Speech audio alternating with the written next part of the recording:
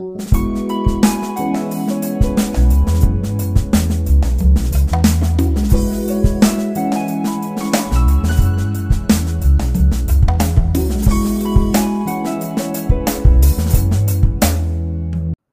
afternoon and welcome to this week's mini retreat reflection on the Christian life. I'm your host, Lisa Tuggle, and this is Evangelination, evangelizing the nation for the best and brightest future of our country, our world, and our own eternal souls. And what could be more important than that? Okay, the question today is this: to what lengths would you go to have all the happiness in the world? To live in paradise in the company of the most loving and beautiful people you could ever meet? How hard would you work to get to that place? Well, of course, I'm talking about what we might imagine heaven to be.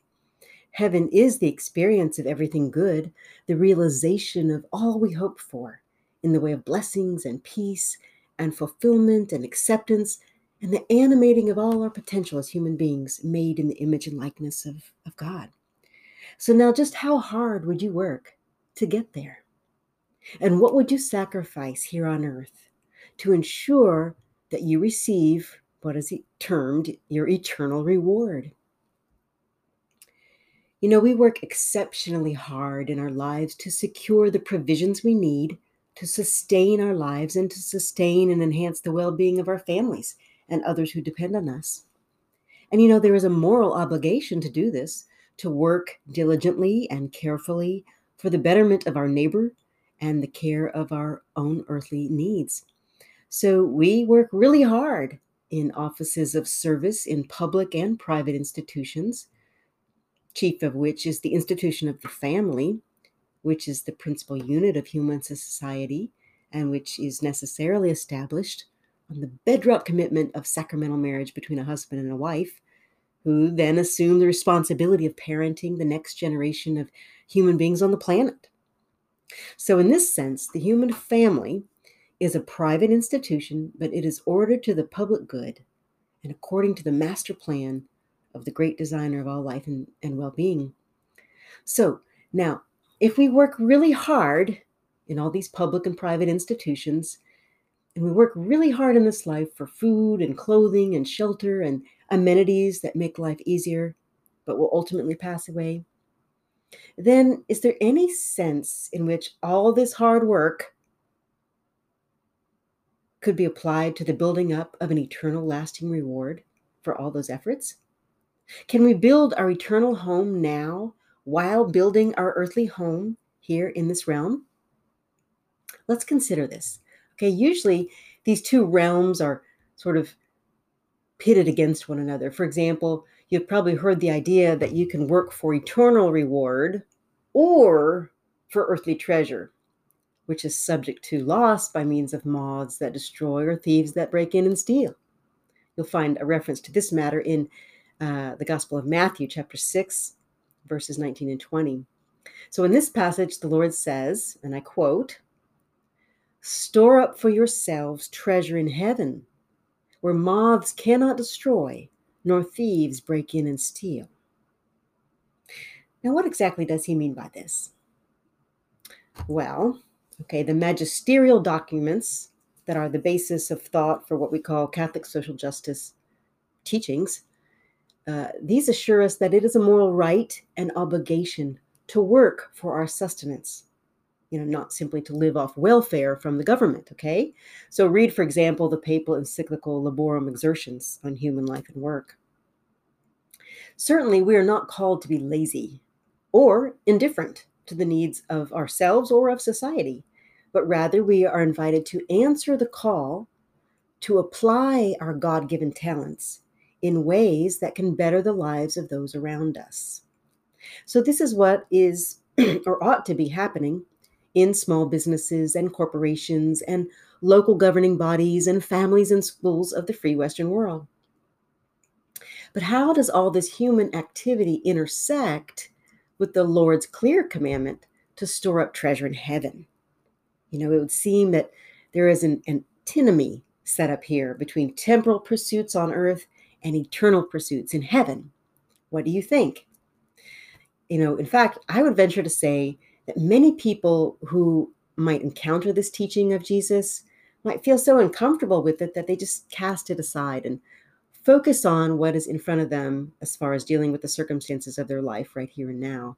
It's more comfortable to say, I don't know what this means. Eternity and death are far away, and what I need to do and what is pressing and urgent right now is what I need to focus on. Okay, and this is normal. This is the struggle, especially of young people discerning what to do with their lives. And admittedly, successful people do have to focus on the here and now to achieve anything at all, regardless of its long-standing or temporary value. So the key here is that we have to remember that we are spiritual beings and not just temporal bodies with temporal needs and desires. And so it's worthwhile to carve out some time for retreat and reflection, especially when we're young and we're discerning what to do with our lives, because there's a tendency to just throw out all that seems not very concrete and focus on what's concrete.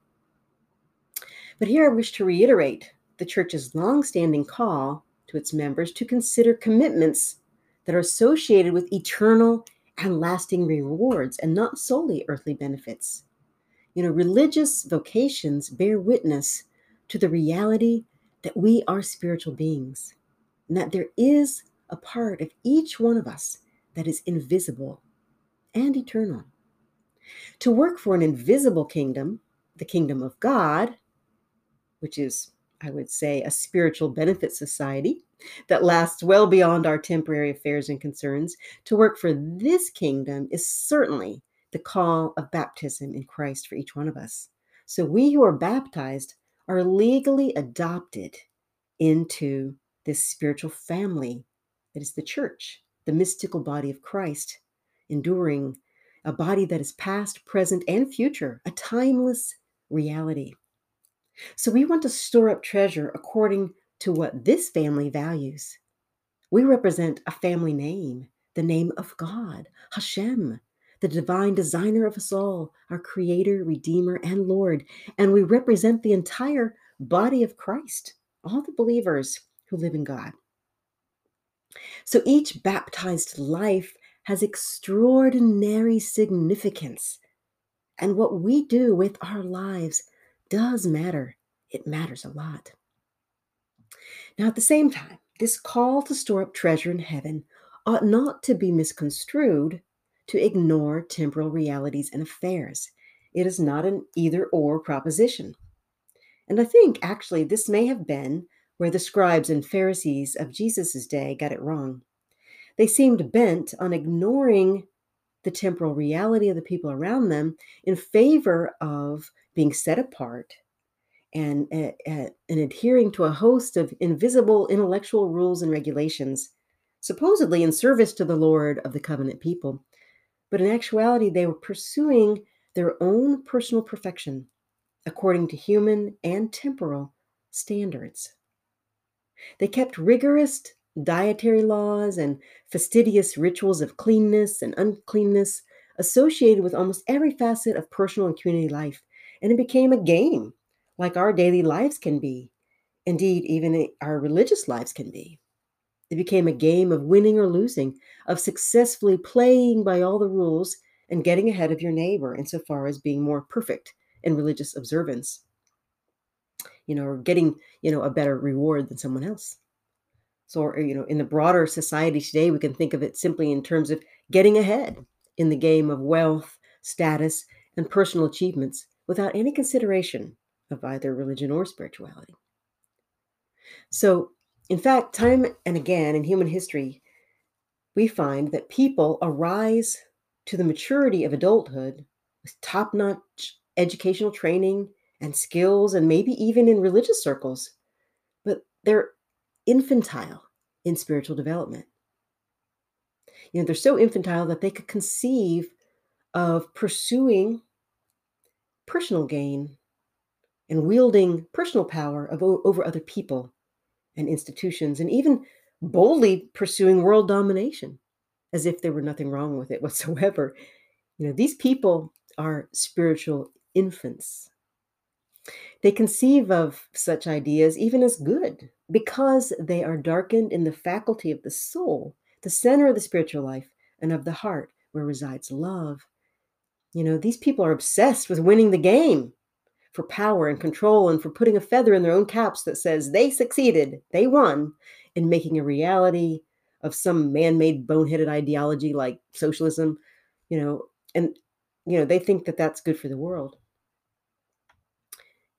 Or people in religious circles can be deceived in more subtle ways. You don't have to be um, caught up in identity politics to come up with some boneheaded ideas.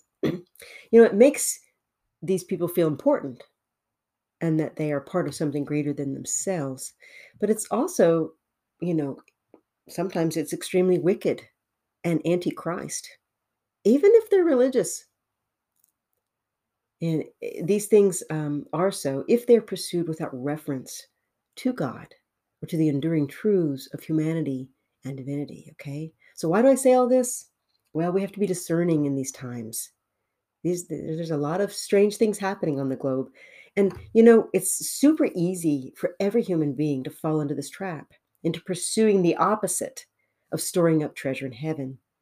You cannot store up treasure in heaven if you reject that heaven exists or that the God of heaven, of this invisible realm, exists. Because this God is the source of our ability to love. And if you fail to believe in God, who is love, you will sooner or later be absolutely impotent and unable to love. You see, people who arrive there can't even see that they have become impotent and unable to love. They become darkened in both intellect and will because love is light and life. And rejecting the author of life and light is to reject who you are as made in the image and likeness of the God of life and light. When you reject God, you reject the blueprint of who you are and what will make you happy. So people who aspire to rule over their neighbors instead of living in humble relationship with them, these people resolve to outcompete or even destroy others for their own survival or self-aggrandizement.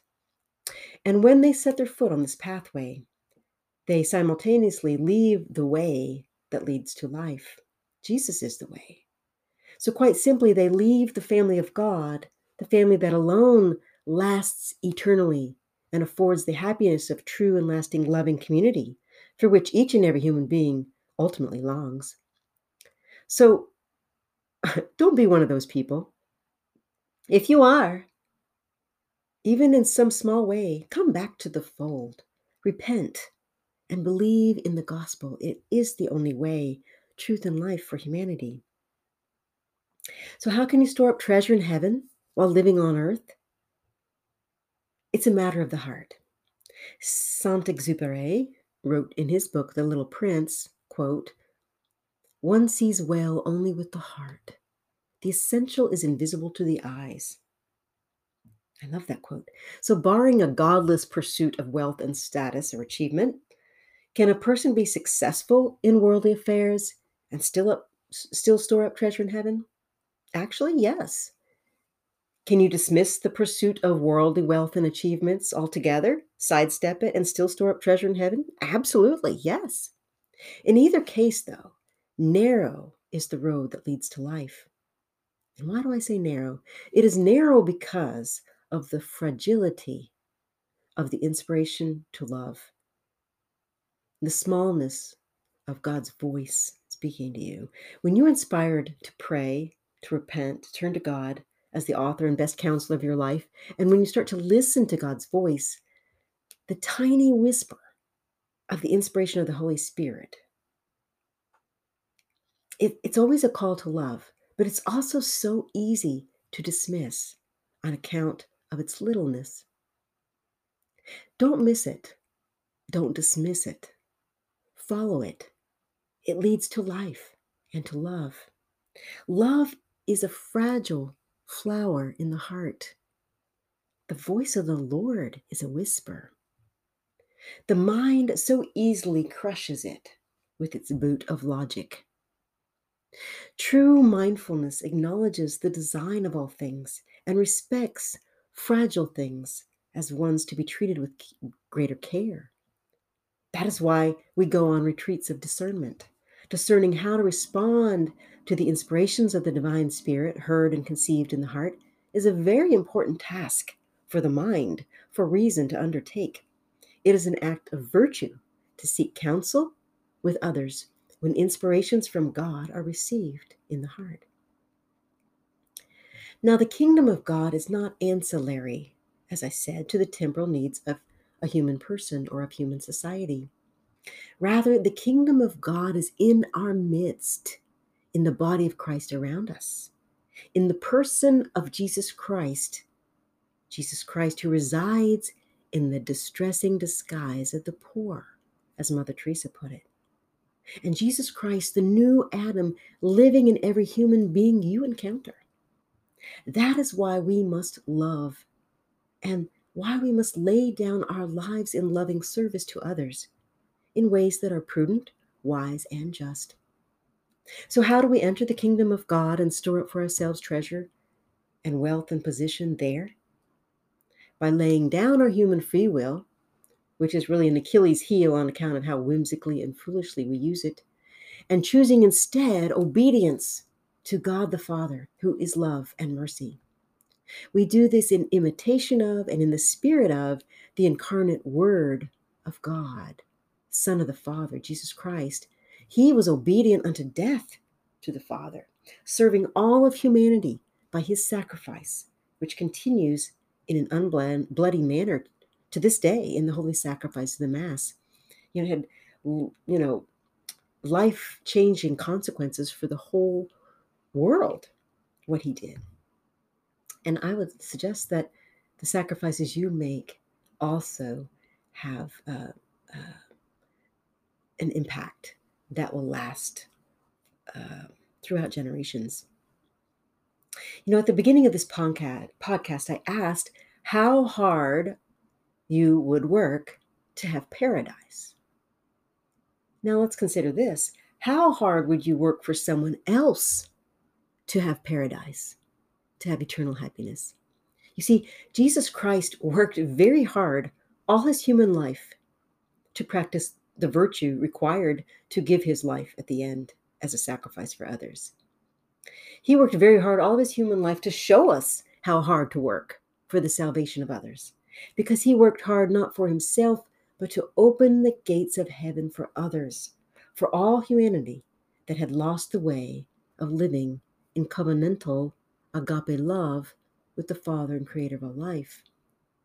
You see, Christ worked hard, suspending as he did many of his divine attributes in order to empathize with his people in the most perfect way, sharing humanity with us in all things but sin, sharing hard labors and being misunderstood and betrayed and cheated and even tortured to death. He worked himself to death to give us life. Now, how many fathers and mothers do you know that do this to some degree today? Do they work themselves to death for love of others? Do we work hard not only to store up treasures for ourselves? Perhaps the real treasure is the ability to break through that self-centered seeking to store up treasure just for ourselves, but instead to break through and to seek to store up treasure for others.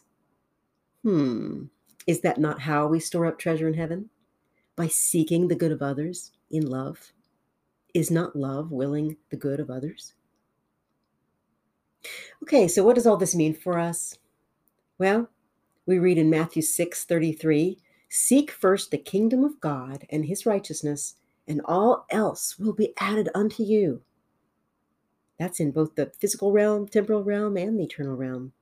So whether you hold worldly offices of service or power, or whether you adopt the life of service as a priest or religious brother or sister, or as a consecrated married person or single person working in the institutions of civil society, the principal one of which is the family, you can store up treasure in heaven when you pursue the service of your neighbor in sincere love.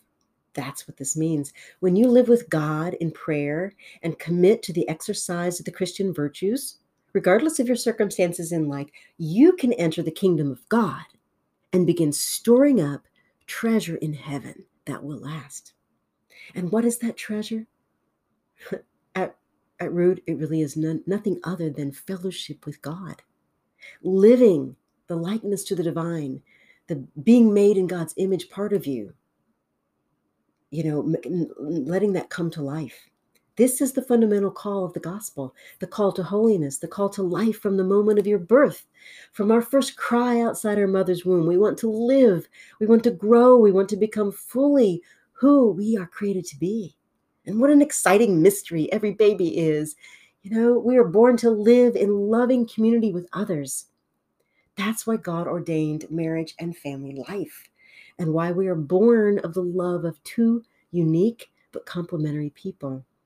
We are born for love, and this is the treasure that lasts.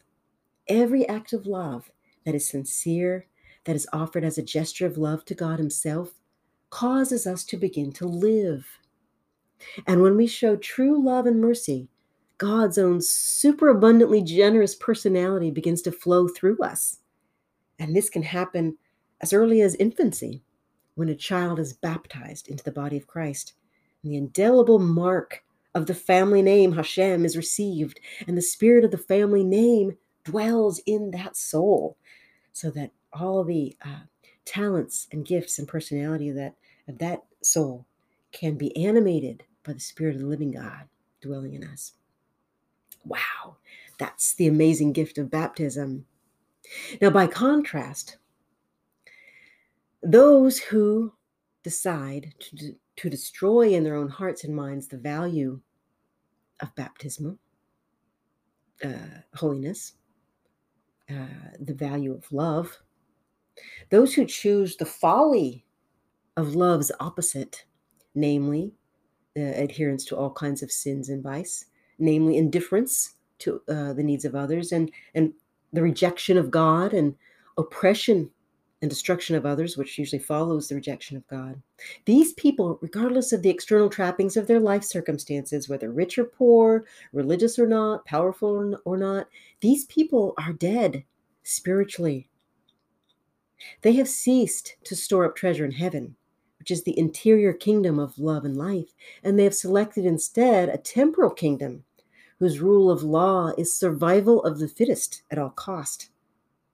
You see, rejecting the 10 Commandments and God's authority, they are tantalized by ideologies and worldly philosophies that are perpetually foolish and unsuitable to human advancement in love and life. To suppose that there is no divine creator before whom they must give an account of their worldly pursuits is the first step on the slippery slope of folly. But blessed and happy are the pure of heart, those who turn to the source of the heart's own fountain of love and purity, which is a perpetual cleansing bath of love, purifying the heart and the whole life of a person. Those people will see God face to face, both in the life to come and in some sense here below, when we encounter God in the face of our neighbor, who in their need affords us to minister to God Himself, present to us in the disguise of our neighbor's distress, you see. Well, in the Canticle of Ezekiel, in Ezekiel 36, the Lord says, quote, "I will give you a new heart and place a new spirit within you, taking from your bodies your stony hearts and giving you natural hearts. I will put my spirit within you and make you live by my statutes, careful to observe my decrees. Then you shall live in the promised land I gave your fathers. You shall be my people, and I will be your God." And this, my friends, is a summation of entering into the kingdom of God and storing up treasure in heaven there, and all that we're doing right here now. Remember, the value of your life is not to be assessed in worldly terms. Rather, it is to be measured by the genuine, spirit-inspired deeds of love with which you live your life, pouring out your time, your talent, and resources each day toward various goals and objectives. It is by this measure of love that the value of your undertakings and relationships can be assessed. Remember St. Therese of Lisieux, the great doctor of the church, who lived a simple and humble life. She taught the world this truth when she wrote, quote, "I cannot do great things, only small things with great love." And so this is the gospel for our day and for every generation. Let's aspire to do whatever we must do today with love, with great love. Let's compete with one another in love. And may that love sustain us when our life's work becomes difficult, when our energy or enthusiasm wanes, when people let us down, or when we are falsely accused or betrayed. In those moments, cling to the example and reality of Christ's passion and death. He too persevered in doing what was right by force of one thing alone, and that was his great love. So today, let's love. Let's let love sustain us in good works and in mildness of thought, word, and action towards our neighbors. Well, that's all for today. I hope you've enjoyed this mini retreat. Please join us next week. And until then, be blessed. That's all for now. Bye-bye.